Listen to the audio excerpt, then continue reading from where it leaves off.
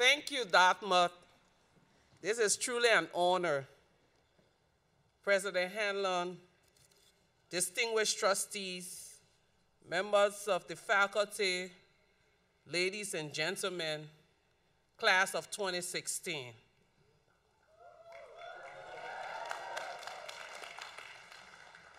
I would like to say congratulations to the class of 2016, especially to the African students who endure the New Hampshire weather, the craving for kenke, bankun, eba, and all of the African food you couldn't find. To students from other parts of the world craving for food that you couldn't find. I know this because I have to ship food from New York to New Hampshire. My son is a freshman here. And sometimes he takes picture of the dining hall meal and says salad. This is what we're having today.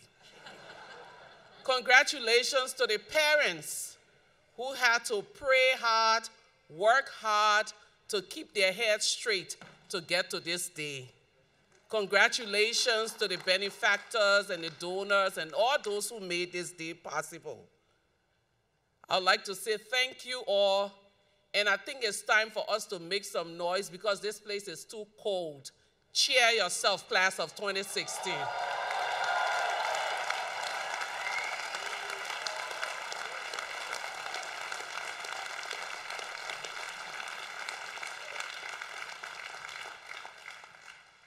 On a more sober note, I would like us to take a moment just to remember the 20 persons that were killed in Orlando this morning at the nightclub shooting.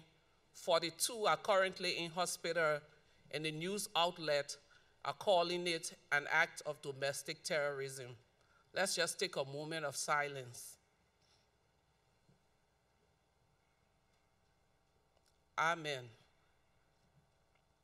So growing up in Liberia, we lived in a community that was like a village, even though it was in the city. Our grandmother was our primary caregiver. She was a part of different traditional societies.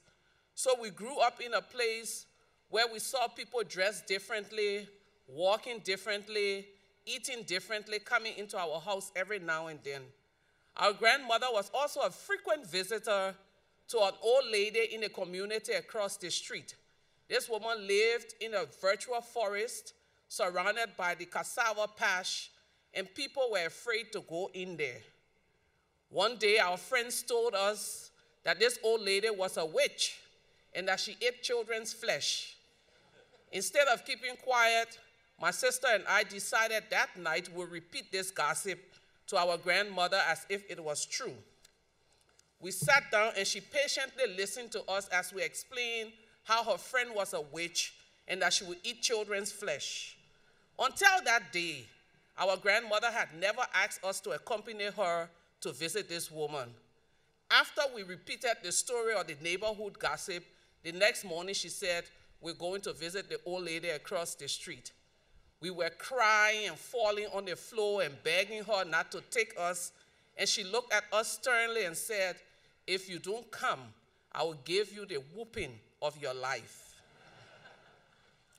She took us to this woman's place, and we never stopped going until the old lady died. Kindly journey with me as I speak briefly to you all on the theme, the Open Mind Challenge. Usually at graduations, I tell graduates, I know you will not remember anything the speakers say because mostly you're looking forward to the party and the eating and the gifts and all of the different things. But if you don't remember my mesmerizing beauty,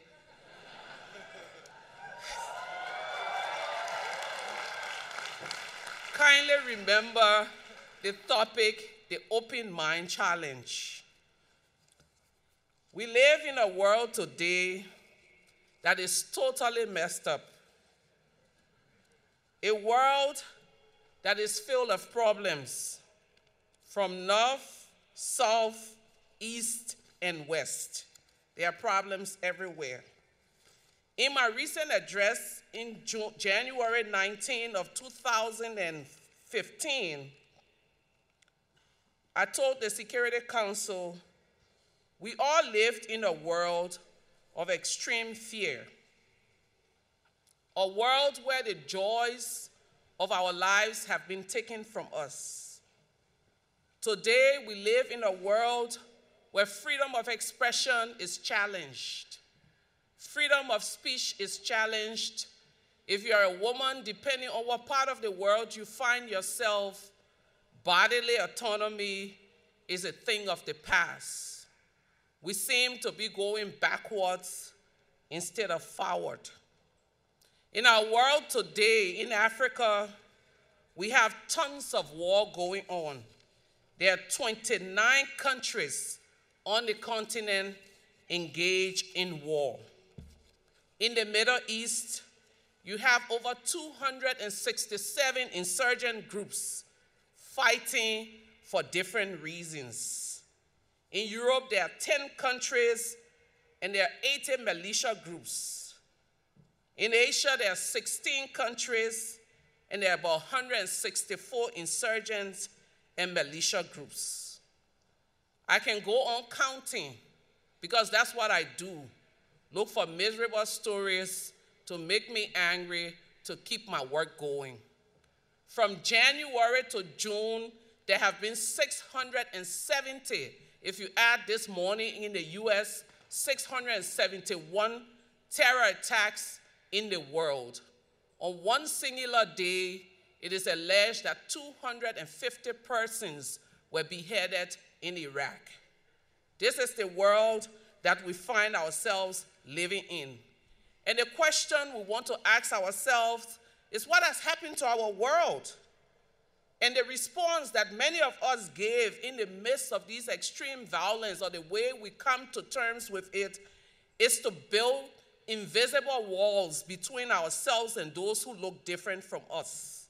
Whilst there are borders between states, we have built many borders in our communities, schools, and sadly, religious institutions. The problem with the borders that we build, though, is that they leave no room for others to cross, because mentally, people have transcended from being humans to being objects of violence based on the groups that they represent. So most times when I travel and I do that like 300 days in a year, based on how I dress and the way I look and the country I find myself in, I'm immediately spotted as a possible migrant. Most times, when people see a Muslim person dress, they see them as a possible jihadist based on where they find themselves. In most instances, people see young black men and they get afraid because in their mind and based on the walls that they've built, this is a possible thugs. These borders have led nations to wars and have led to genocide. In Rwanda, years ago, people were not seeing Hutus and Tutsis. They were seeing cockroaches and snakes. When you see these things, your natural inclination killed them. In 100 days, 800,000 people were slaughtered. Our world is upside down. Fear and the politics of division have taken over. We are slowly losing our common humanity. Today, when people mention refugees or migrants, it sends waves of fears in communities. People draw conclusions and work up negative energy and emotions without even engaging. It is time for us to engage. Refuse to join what is trending. Refuse to be hostile to what you haven't investigated or engaged.